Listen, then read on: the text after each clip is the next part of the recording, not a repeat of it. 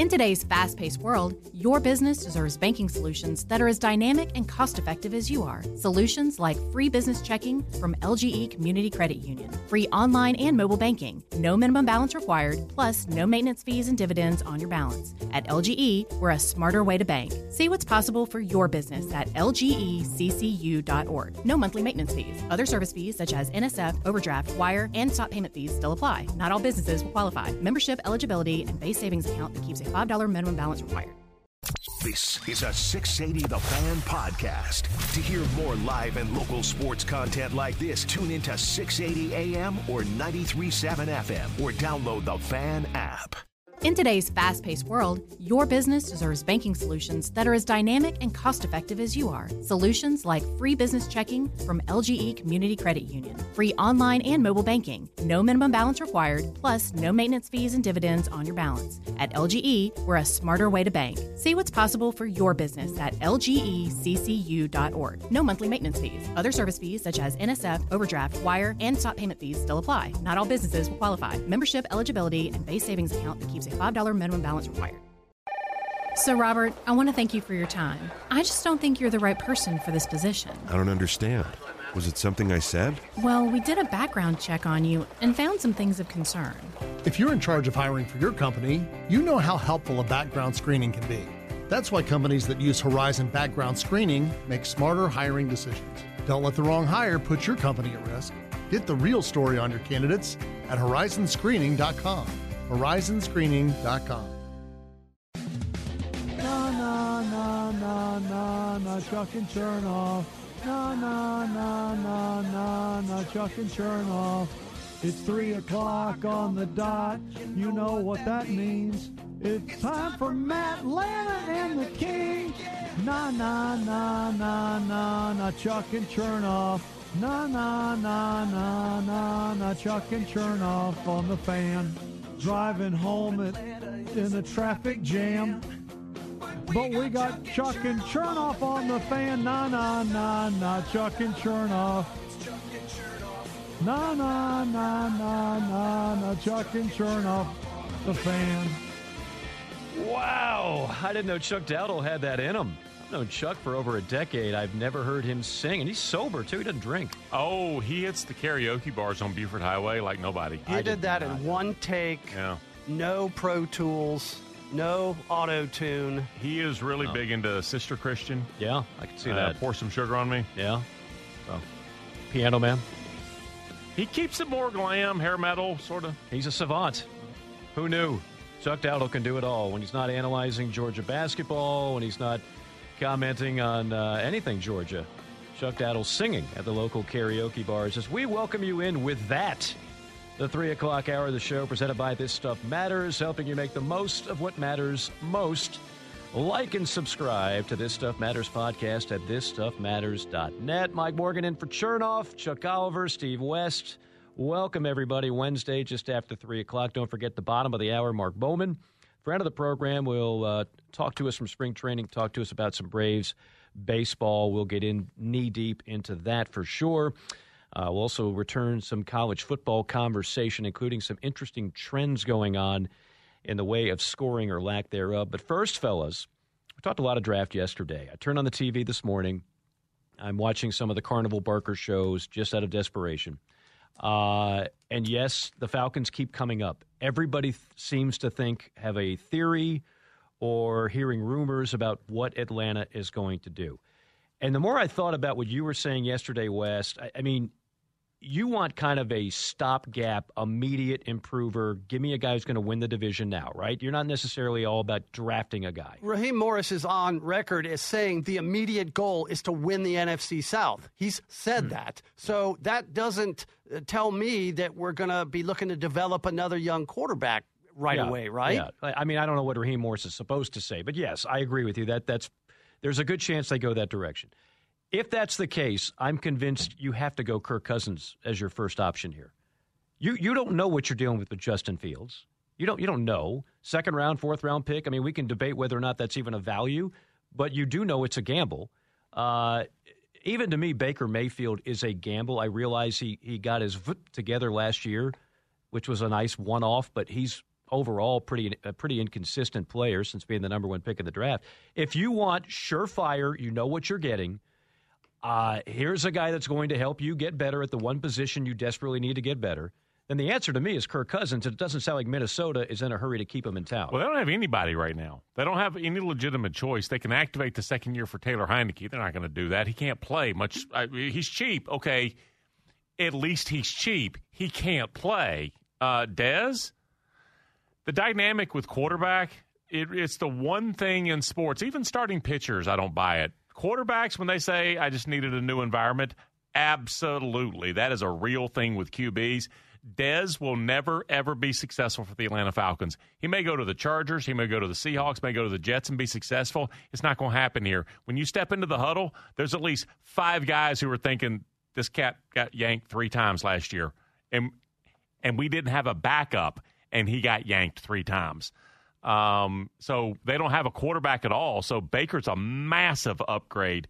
Ryan Tannehill, massive upgrade because they don't have anybody. If they draft a quarterback at 8 or they trade up to 4 or whatever, Marvin Harrison goes in one of the top 3 and the Falcons go, oh, damn, look, Marvin Harrison went in one of the top 3. 4, a quarterback's available. We trade up.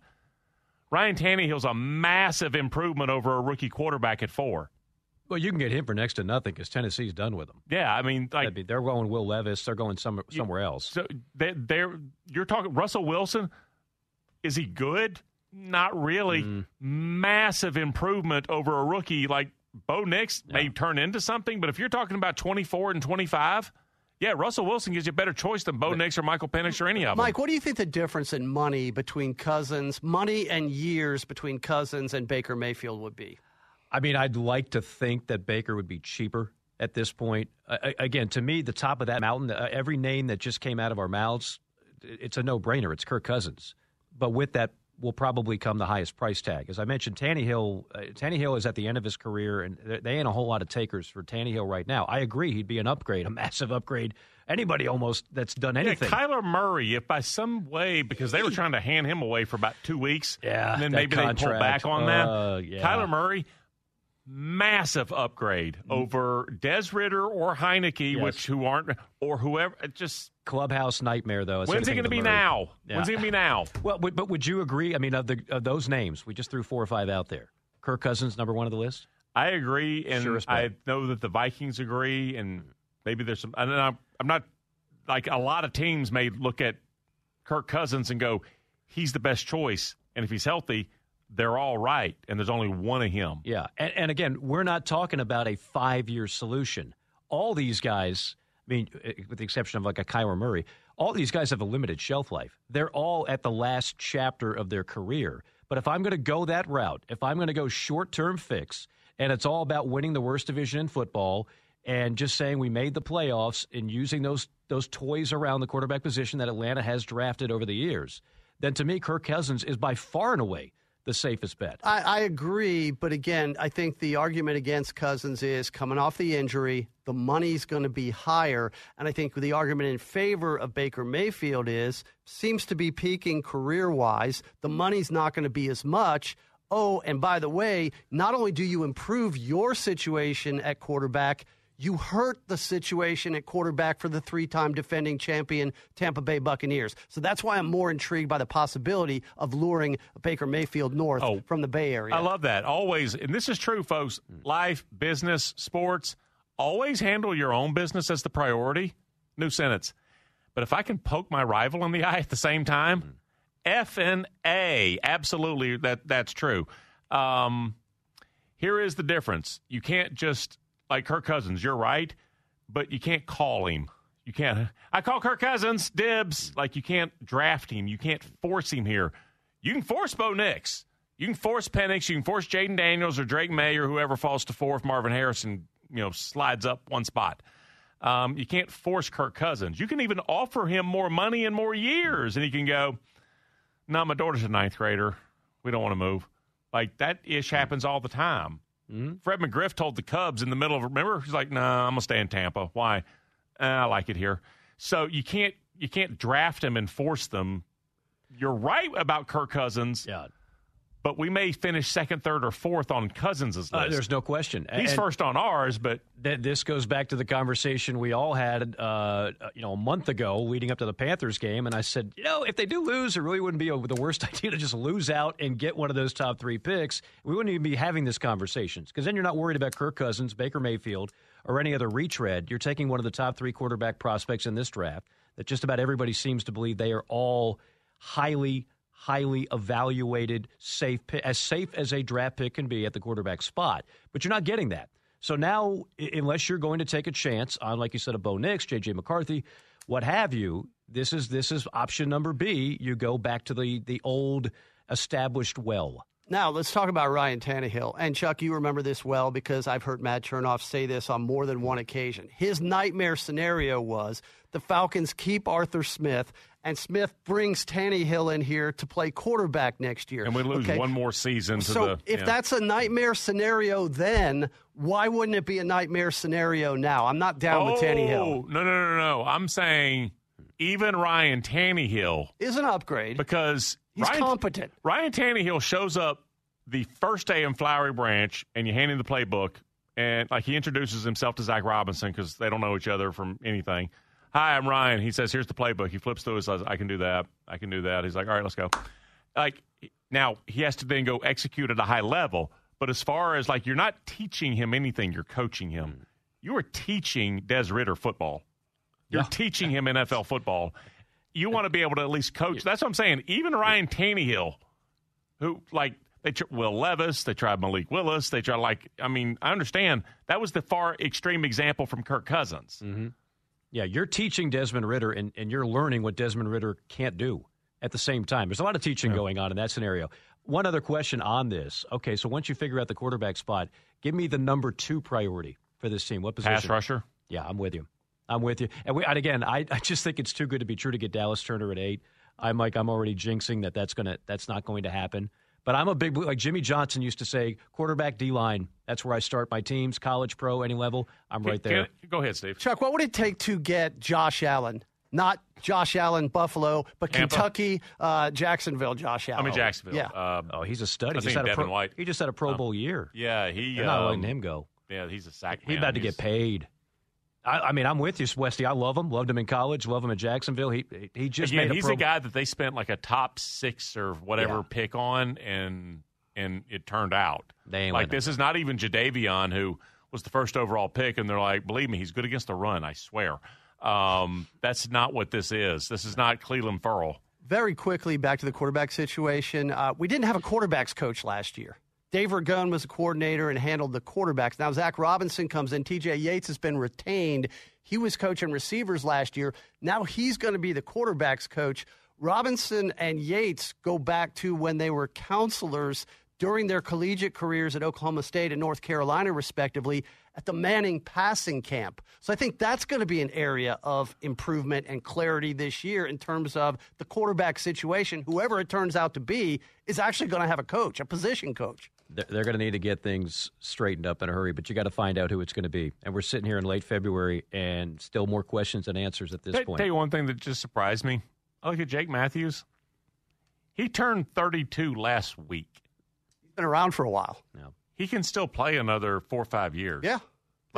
This offensive line is all under contract. Yeah, Caleb McGarry, he may be replaced before Jake Matthews. And Jake Matthews, he may play another 4 or 5 years over there. So, and the reason I was looking is you said, all right, what's next? And I said, pass rusher. I was like, wait a minute, what about pass protector? Right.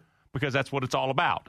The quarterback and then hitting the quarterback. Mm-hmm. So if it's not associated with that, I'm not spending top 3, top 5 picks on it. Yeah. And I was like, what about the pass protector? And I was like, no, Jake Matthews is still, he just turned 32. So I think he's always been a B- to B+ guy, which, hell, if it turns into a 10 or 11 or 12 or 13-year career, that's not nothing.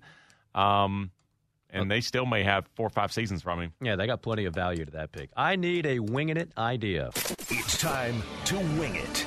Presented by WNB Factory, serving up Atlanta's best wings and burgers with over 60 locations. Find yours at WNBFactory.com. I think the three of us were talking about this off the air yesterday, all the different stadiums and arenas we've been to, either just as fans or in a work capacity.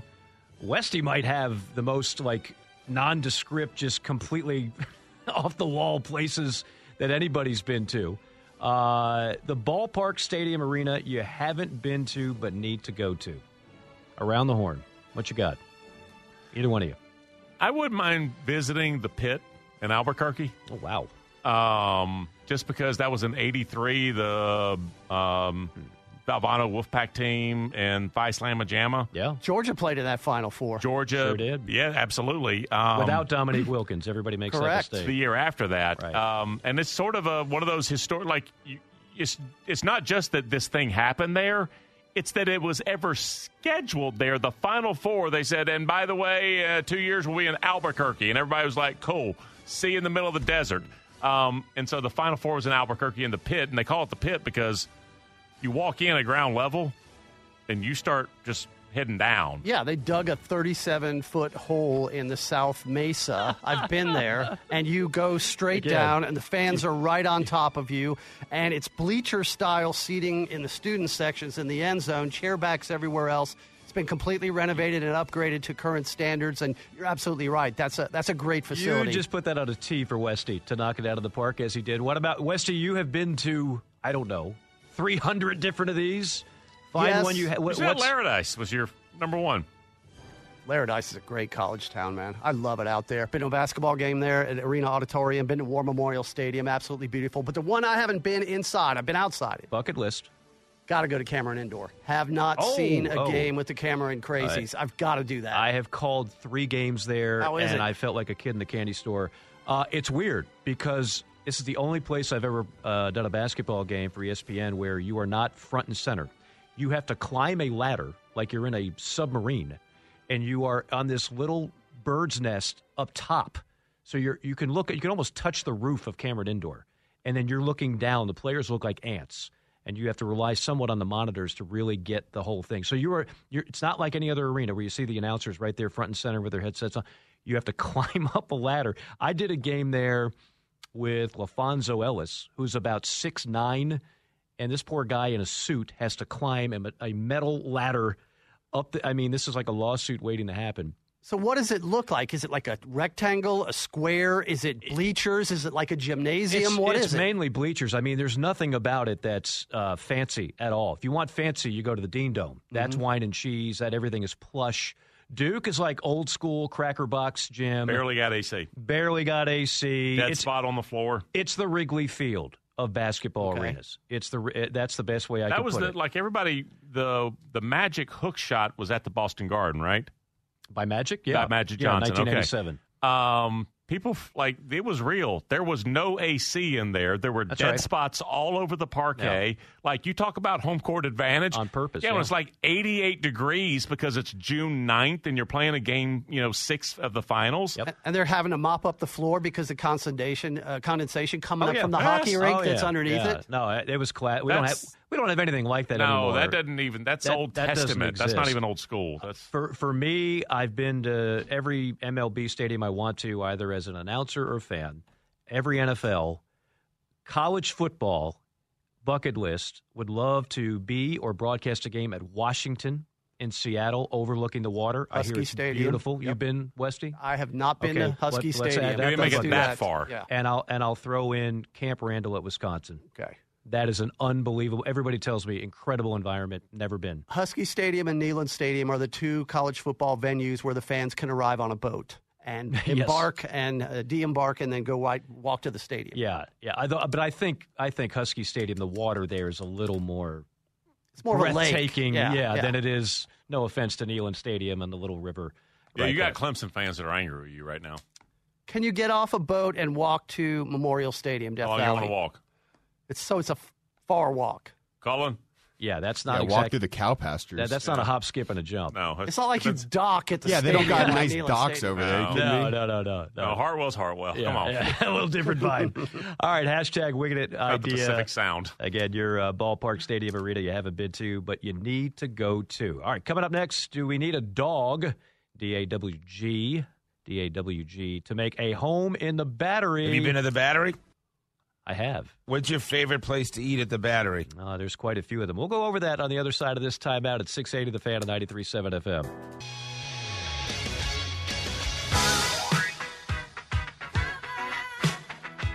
Thank you, DT. 27 minutes past the hour at 3 o'clock. It is Chuck and Chernoff. Mike Morgan, Chuck Chernoff, Steve West in the house. Taking you up until 6 o'clock.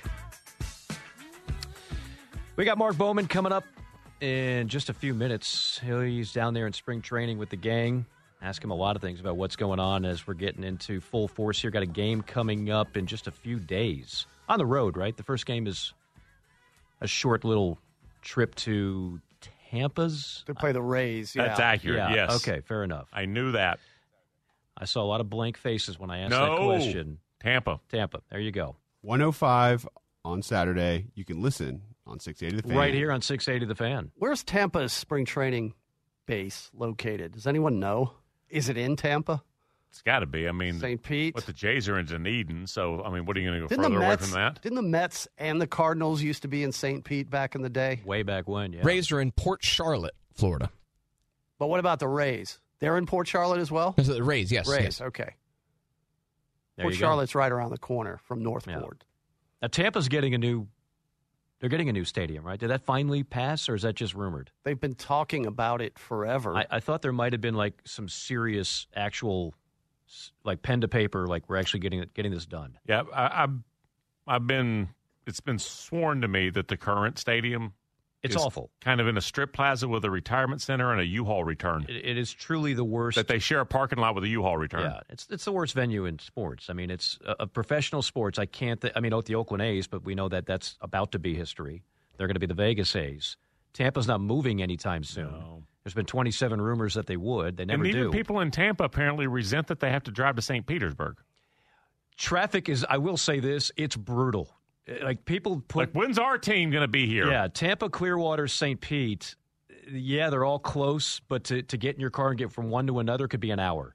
It takes a long time to get over 275 or the Courtney Campbell Causeway. I know those very well. Yeah, Pinellas County is not an easy get to. No. Now, where's the new state? Is it going to be in St. Pete or is it going to be in Tampa? This says St. Petersburg. I believe it's going to be in St. Pete, but obviously a lot nicer. And I think it's supposed to be a little bit easier to get in and out of. It hasn't been much of a factor because usually they don't draw very well anyway. But every now and then they have been good. They have been to a World Series. They have done some things there, even though it's so funny because like the Marlins at the time was one of the crappiest stadiums. They go to two World Series, win 2 championships. What, 07 and 97 and 03. Yeah, 97-03. Yeah. Thank you. 97-03. Now they get the brand new ballpark in Miami, which I've been to. It just doesn't make any sense to have it there at all. It's the old Orange Bowl is where it is. Yes. The Miami Heat has worked. The Tampa Bay Lightning has worked, correct? Yes. Okay. There is a thought that pro sports, that the Miami Dolphins were just sort of an exception, an aberration because of Don Shula. Like, minus Don Shula, the Dolphins have never worked, minus Don Shula. That pro sports in the state of Florida, it can't work. There are at least a couple where it did. Now, I'll say pro sports in Florida really started with, the Dolphins in 6. There's not a lot of history of success of pro sports in that state. The Magic, that hadn't really worked. Did the Heat really work, or did LeBron decide that it was going to work?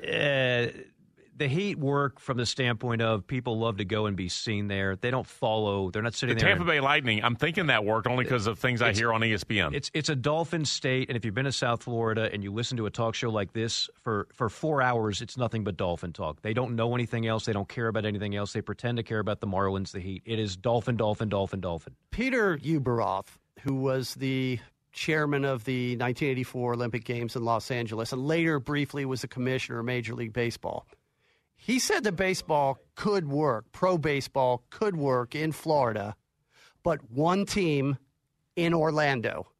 And I think truer words never were spoken when you look at the trajectory, as you said, despite success early on of the Marlins and pretty good teams there in Tampa. They played in a World Series not that long ago. But again, you have a lot of people on limited income in those areas, and I think Orlando just would have been a better market. Yeah, the Marlins are a train wreck where they are right now. I'll tell you a guy's not a train wreck, and he covers an organization that's also not a train wreck. He joins us on the Hobson and Hobson Newsmaker line. He is Mark Bowman, joining us from spring training. Mark, how are you, sir? Good. How are you guys doing? We're doing great, man. We're doing great. As if there wasn't enough to get excited about with the rotation and Spencer Strider, you start hearing all this talk about working on a curveball to kind of complement the fastball and the slider. What's the latest on that? What is he tinkering with, and how effective do you think it'll be? Well, I mean, I think it's good to just have something that gives you a little bit different look. You know, he's a fastball slider guy who, you know, he has proven he can be successful with those two pitches. He's tinkered with a changeup. It really doesn't fit his delivery. You know, the changeup it's been effective here and there. It's just always going to probably be inconsistent because of just his frame, his delivery, his release point, his approach. It's not that pitch for him. So the natural thing to do is just sit here and kind of just tinker with, you know, what do I do? What a pressure point here with the fingers. I'm going to move this finger here, put the pressure point here.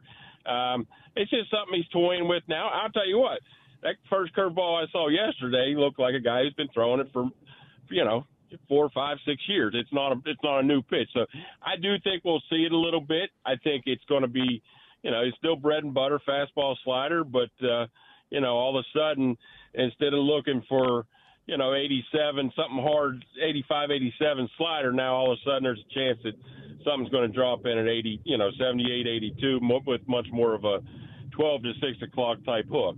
Mark, when it's just something neat to think about. When the hitter sees this, Mark, is it going to be a slider that looks like a curveball, or is it going to be a curveball that looks like a slider? I tell you what, the first one I saw yesterday, it looked like a curveball. You know, and I think that there was definitely a difference, you know, with the ones that I saw yesterday. So I don't think this is necessarily, you know, like he said, maybe you read what he said, it was whether you call it a slurve, a curve, a slider, you know, a sweeper we're calling. It's just kind of this one had much. It's not okay.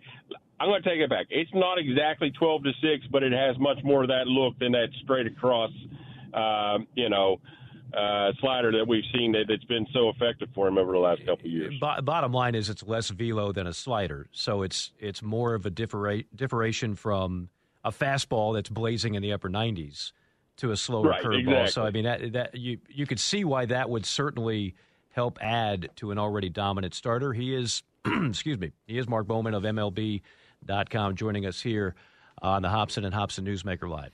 I have a very good idea for 8 spots in a normal lineup, what it's going to be like. Tell me what Jared Kelenic really can be, because if it's any version for the other 8 guys and then you add a legit major league stick, especially one that lives up to any sort of his thoughts from a year, 2, 3 ago, tell me what you think he really can be at this stage. I'd say this. He's going to be a better defensive player than Eddie Rosario, and he can provide similar power and maybe a little bit more consistency. The concern with Jared Kelenic is the strikeout numbers, whether, you know, if you're going against lefty, you know, facing fellow left-handers or going up, having a right-handed versus left-handed matchup.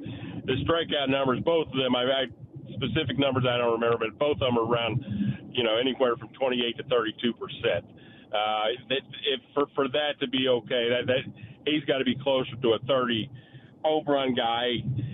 Right now, I'd say last year we're looking at a guy who was going to hit 20 homers if he doesn't take out his frustration on that water cooler and break his foot. Here's a guy that's going to sit in the bottom of the lineup, whether he bats 7th, 8th, 9th. There's not going to be a lot of pressure on him. I see a guy who has really just blended in here in the clubhouse really well. It's kind of funny. Yeah, we're looking at him. Yeah, he's the new guy, but you got Ronald Acuna Jr., Matt Olson, and Austin Riley. You got 3 MVP candidates there, and then you're just saying, oh, you know, Michael Harrison getting his attention. I tell you what, this was the perfect spot for a guy like Jared Kelenic, who was the number 4 prospect in the game not too many years ago. Yeah, they missed with the prospect list and that kind of stuff, but this is legit power. We're seeing the BP power right now. Over the next few weeks, it's going to be interesting to get a better feel for. At the same time, what he does down here doesn't necessarily matter. You know, what he does once that regular season begins, if he can be that guy that hits 230 with 25 homers, gets on base at, with a 350 clip, whatever. That's the kind of guy that I'd say he's going to provide you more value than you got from Eddie Rosario. Mark, when you look at this projected lineup, and there's really not – this is not your typical club going to spring training where there's a lot of positional battles going on. You just don't have that, which is probably a good thing. It's continuity on a team that's been winning a lot of games over the last few years. So it's going to be the same familiar names, Acuna, Albies, Riley, Olsen, Ozuna, Harris, et cetera. You got two good catchers, which is rare for any team in the bigs. And you just mentioned Kelnick. Here's my question for you. When you look at the last two postseasons, and you look at last year in a team that was rolling all year long, set all kinds of offensive records and hits under 200 against the Phils in the opening round, is there a dog on this roster? And really, you don't just want it on the mound. You really need somebody in that dugout the entire game that's going to have a little of those Jock Peterson type intangibles. Who is that guy? Because on the surface, it seems like a number of really professional, kind of mild-mannered guys, which can be a good thing. But is there anybody there that can kind of serve that role? Yeah, I mean, it's tough to find that one guy in that lineup that's going to be just like Jock Peterson. I'm there are a lot of nice guys that, the one guy that, the leader of that clubhouse is Travis d'Arnaud. I mean, he certainly can impact that clubhouse in a lot of ways. I do think that Ozzie has, he's been around as long as anybody. He has that ability to maybe be that guy to bring a little bit of that attitude. Maybe it's, we saw it even during the Maddox, Glavine, Smoltz, Chipper years. It was, Chipper was always a leader. Chipper was always a clubhouse leader, but it takes time to just take on more of a role. Sometimes the older guys have to get out of the way, and I think that's what we're seeing here with Ozzie. Maybe he takes that step forward. But, yeah, I think, I alluded to that today in my newsletter. I was thinking that, last year with the Orlando Arcia thing, everyone, Orlando's response was, I didn't know the media was going to write that I said, attaboy, Harper. Oh, you know what? I get it. You can be mad and all that kind of stuff, but the response should have been, I said it. Who cares? What's the big deal? Not, I didn't know they were going to say that. You know what? Just be that guy be that a-hole and say, I don't care what you think, and just go ahead and bring a little attitude to the park. Last one for me, Mark. Reynaldo Lopez, there's no doubt he's a guy that's going to make the Braves bullpen better, but we're also hearing that possibly he could be considered for the starting rotation. How do you see his role going forward here for the Atlanta Braves? I'll be honest with you, up until about a week or so ago, I was assuming he was going to be an eighth-inning guy, but the more I started talking to folks, I quickly changed my tune. I said I was completely wrong. It sounds like, they're going to do more than just stretch him out. He's going to be given every shot in the world to begin the season in the fifth spot. I think he's a guy who could give them, they would love for him to give 20-plus starts in that role, and maybe late in the season you start transitioning him depending on how Ian Anderson's doing, how Bryce Elder's throwing, where Chris Sale's workload is. It's nice to keep Lopez stretched out as an option as long as you can, knowing those guys can also fill rotation spots. But I do see Lopez being beginning of the year in the rotation, but at the same time, if they get to October and in the playoffs, I see him being a seventh or eighth inning guy. Mark, you hit on a name I wanted to ask you about. I've said on record, I don't care what Chris Sale does in April and May. I really want to see Chris Sale in primo condition come the postseason because he can be an absolute difference maker in that spot. We know the age. We know the injuries. So what is the mindset on how to use him in spring training in the early months of the year and even beyond? Yeah, I mean, that's the thing. When the first day they got him, the question to Alex was, Alex made sure to say that, we got him to be a difference maker in October. How do you get him to October? That's the question. First time we asked, said, is there any thought of, having him start the season on the injured list or something like that? You have him sit for the first 2 months of the season. Alex said no to that. So, meeting Chris Sale, I don't think he's going to agree to that either. As long as he's healthy, he wants to be throwing. Now, one more, could you go ahead and just say he's going to throw, 3 and 4 innings in his first 4 or 5 starts there in April, then you're up to 4 to 5 innings per start, or do you every time there's an opportunity to give him an extra day of rest, they certainly will do that.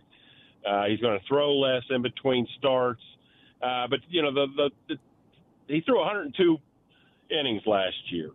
You look at where can you get to that point to where he's going to be fresh enough to give you 20 to 25 innings in October if necessary. I don't think you're wanting him to throw more than total 150 innings next year. So how they manage his workload from April through October will be very interesting. Obviously, you're going to, take off the reins a little bit maybe in September just to let him amp up. But, exactly how they manage that workload while making sure they don't overtax the bullpen is going to be very interesting. Final minute with Mark Bobin of MLB.com. It's real easy to forget Bryce Elder was an all-star last year. Obviously, the second half did not work out that way. You talked about the battle for the number 5 spot. Where is he now? I mean, is that just a classic case of a young guy being extended more than he had and maybe hitting a bit of a wall? Or do they believe he can still be a contributor, a major contributor this year? I think they have to. If you know Bryce Elder, I think you got to understand that he, there's not going to be any metrics or analytics. Anything's going to jump out the page say he's that guy. He wasn't that guy coming out of high school where nobody wanted him, except all of a sudden his high school coach became a coach for an all-star game, and the University of Texas lost a bunch of guys that year, and they gave him a chance. He wasn't that guy necessarily, that big draft choice. He's 5th rounder there with the Braves, but he's in the majors a couple years later.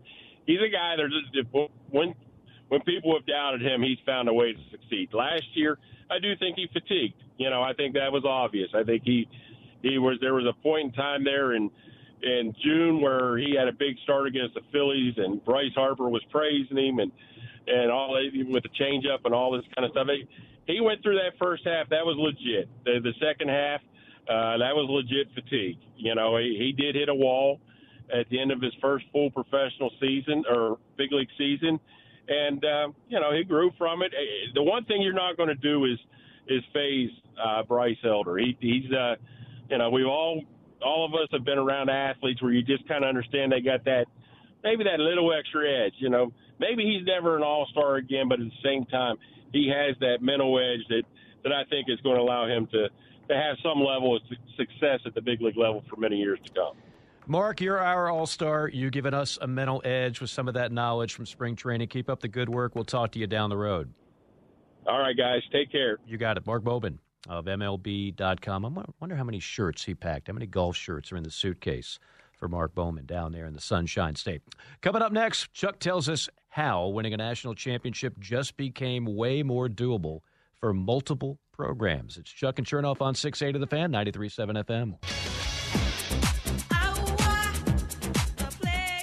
DT, thank you very much. 3 o'clock hour rolls on. Presented by This Stuff Matters, helping you make the most out of what matters most. Like and subscribe to This Stuff Matters podcast at thisstuffmatters.net. Mike Morgan, Chuck Oliver, Steve West with you till 6 o'clock here on The Fan.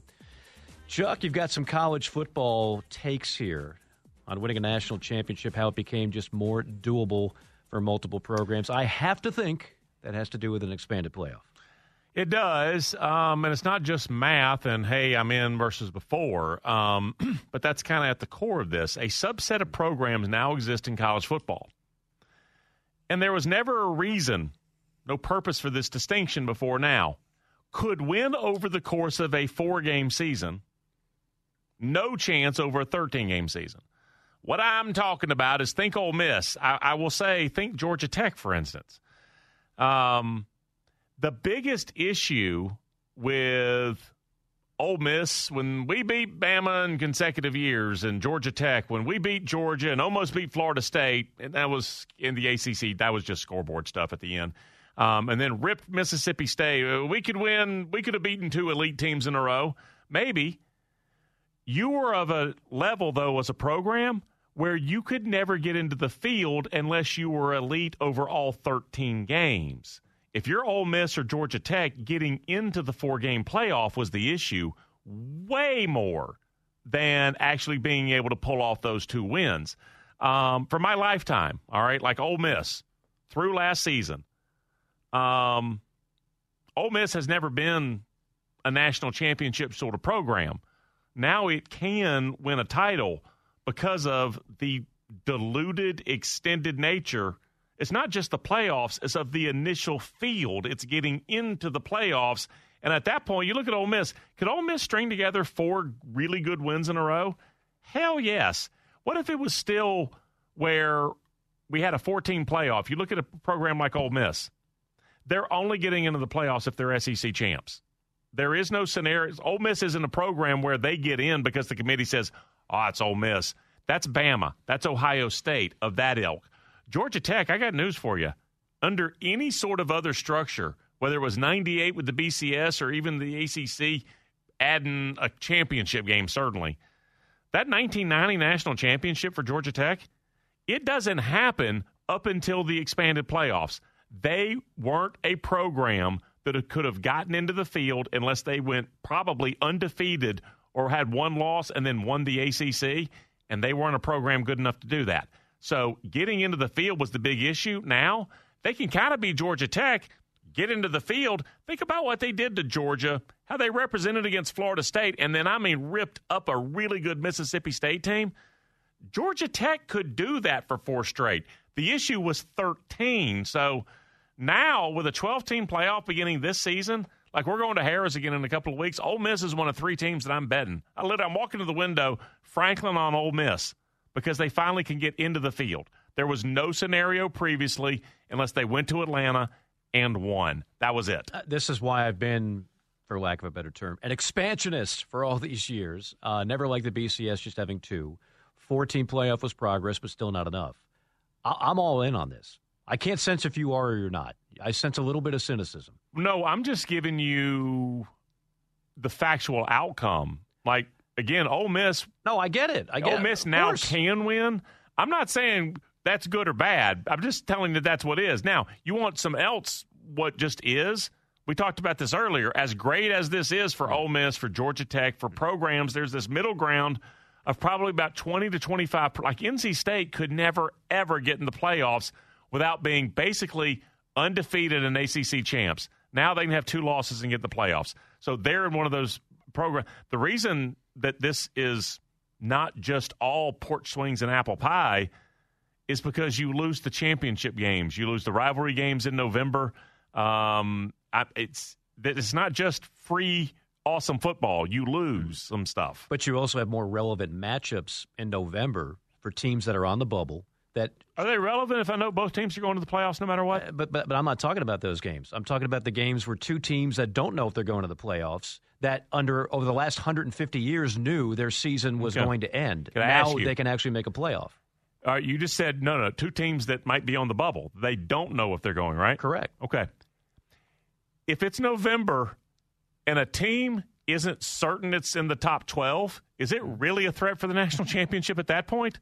You're talking we may pick up our 4th loss on Saturday. Well, you know what? You ain't relevant. I disagree. I'd rather be in the 12-team playoff and be relevant. And to your Georgia Tech point, Georgia Tech was never going to be relevant for the next 100 years if we didn't expand this thing. But they could have a 1 or 2 loss season and not win the ACC. Right. And be a playoff team now. Right. Any scenario for Georgia Tech prior to expansion, they either had to be undefeated and lose the ACC title game. Oh, no, you're still out. Or have 1 loss, and they had to win in Charlotte no matter what. 100%. That's why this is good. They didn't have the resume, the cachet, the panache, whatever it is. And so now there's a scenario where they can lose 1 or 2. And I love that. I again, in November, for 150 years, if you lost your second game, 99% of the time you were done. Mm-hmm. Toast. And now that same 2-loss team can play another 2-loss team, and it actually means something, as opposed to come mid-November, we're focused on 5 teams in college football. Oh, no. You're not buying. I'm looking at 2-loss LSU plays 2-loss Alabama. They're both going to the playoffs. Yeah, that's one scenario. But a 2-loss Ole Miss team might not, if they lose that third game in November to Mississippi State, they might not be going. They might not. I mean, I'm just telling you, it's not just free, awesome football. I agree. But, I mean, I got to look at it like this. Any scenario we've got, Steve West, there's going to be positives and negatives. I get every negative that's out there. I've heard it all 100 times. I understand that. For me, going from 4 to 12, the pluses outweigh the minuses. I mean, this to me is a win for college football and a lot of fan bases that never would have had a chance to play for bigger stakes. Now they do. I agree with you, and I'll gladly trade the conference championship game for seeding for those on-campus first-round playoff games that you're talking about, because I just think that's going to be so much more magical and organic than the conference championship game. You go back to the BCS era, and starting in 1998, most years we got the national championship matchup that we were going to get anyway under the old system. And then you go to the 4-team playoff, and generally the best 4 teams were there. Granted, it's pretty much from a pool of the same 6 teams, TCU and Cincinnati excluded. Occasional gate crashers, but rare. Occasional, but it's the same usual suspects. We go to this 12-team playoff now, and I think it opens all kinds of possibilities. And the 4-team playoff didn't get exposed until this year. That's for right. not having enough. Because I will go to my grave believing, had this been a 6-team field, that Georgia would have recovered and won the national championship. I have no doubt in my mind that would have been the scenario. Finally, the 4-team setup got exposed. Now it's 12. Whether or not it goes to 16, I think is a legitimate question, and I would lean towards that's probably going to happen because there's so much money, and I think it's going to be so popular.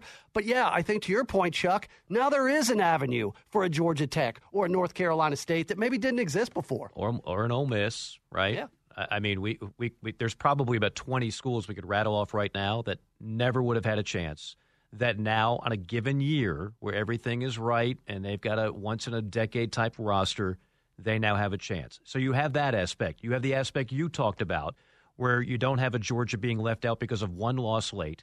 You don't have a Florida State being left out because their quarterback gets hurt. All these are solved. Are there some pitfalls? Are there some downfalls? Absolutely. But, man, I'll take it in favor of what we're going to have as opposed to what we had with 20 years of the BCS, which for me was awful, and how many 10 years of a 4-team playoff, which was better but not great. I'm all in on it. All right. Tell you what else I'm all in on. Talking about a former Falcon assistant coach who's now a head coach, and maybe he has become the modern-day Buffalo Bills. We shall explain. The 4 o'clock hour is coming up on 680 The Fan and 93.7 FM. A lifetime of hard work. Children laughing in the kitchen. Family photos on a restaurant wall. A legacy that lives on. It all comes from the power of a conversation. Like the one Tommy Hall had with First Horizon Bank about taking over his father's Charleston-based restaurant business. Now the table is set for a whole new generation. First Horizon Bank. Let's find a way. Go to firsthorizon.com/Tommy. First Horizon Bank, member FDIC. The Fan is ready for Brave season. Are you? 3-1 smoked high in the air, deep center field, and heading for the horizon. A home run by Olsen. We're streaming every game of the Braves 2024 season free on the 680 The Fan app. So make sure you download it now and don't miss a pitch of the Braves this season. This is a 680 The Fan podcast. To hear more live and local sports content like this, tune into 680 AM or 93.7 FM or download the Fan app. In today's fast-paced world, your business deserves banking solutions that are as dynamic and cost-effective as you are. Solutions like free business checking from LGE Community Credit Union, free online and mobile banking, no minimum balance required, plus no maintenance fees and dividends on your balance. At LGE, we're a smarter way to bank. See what's possible for your business at lgeccu.org.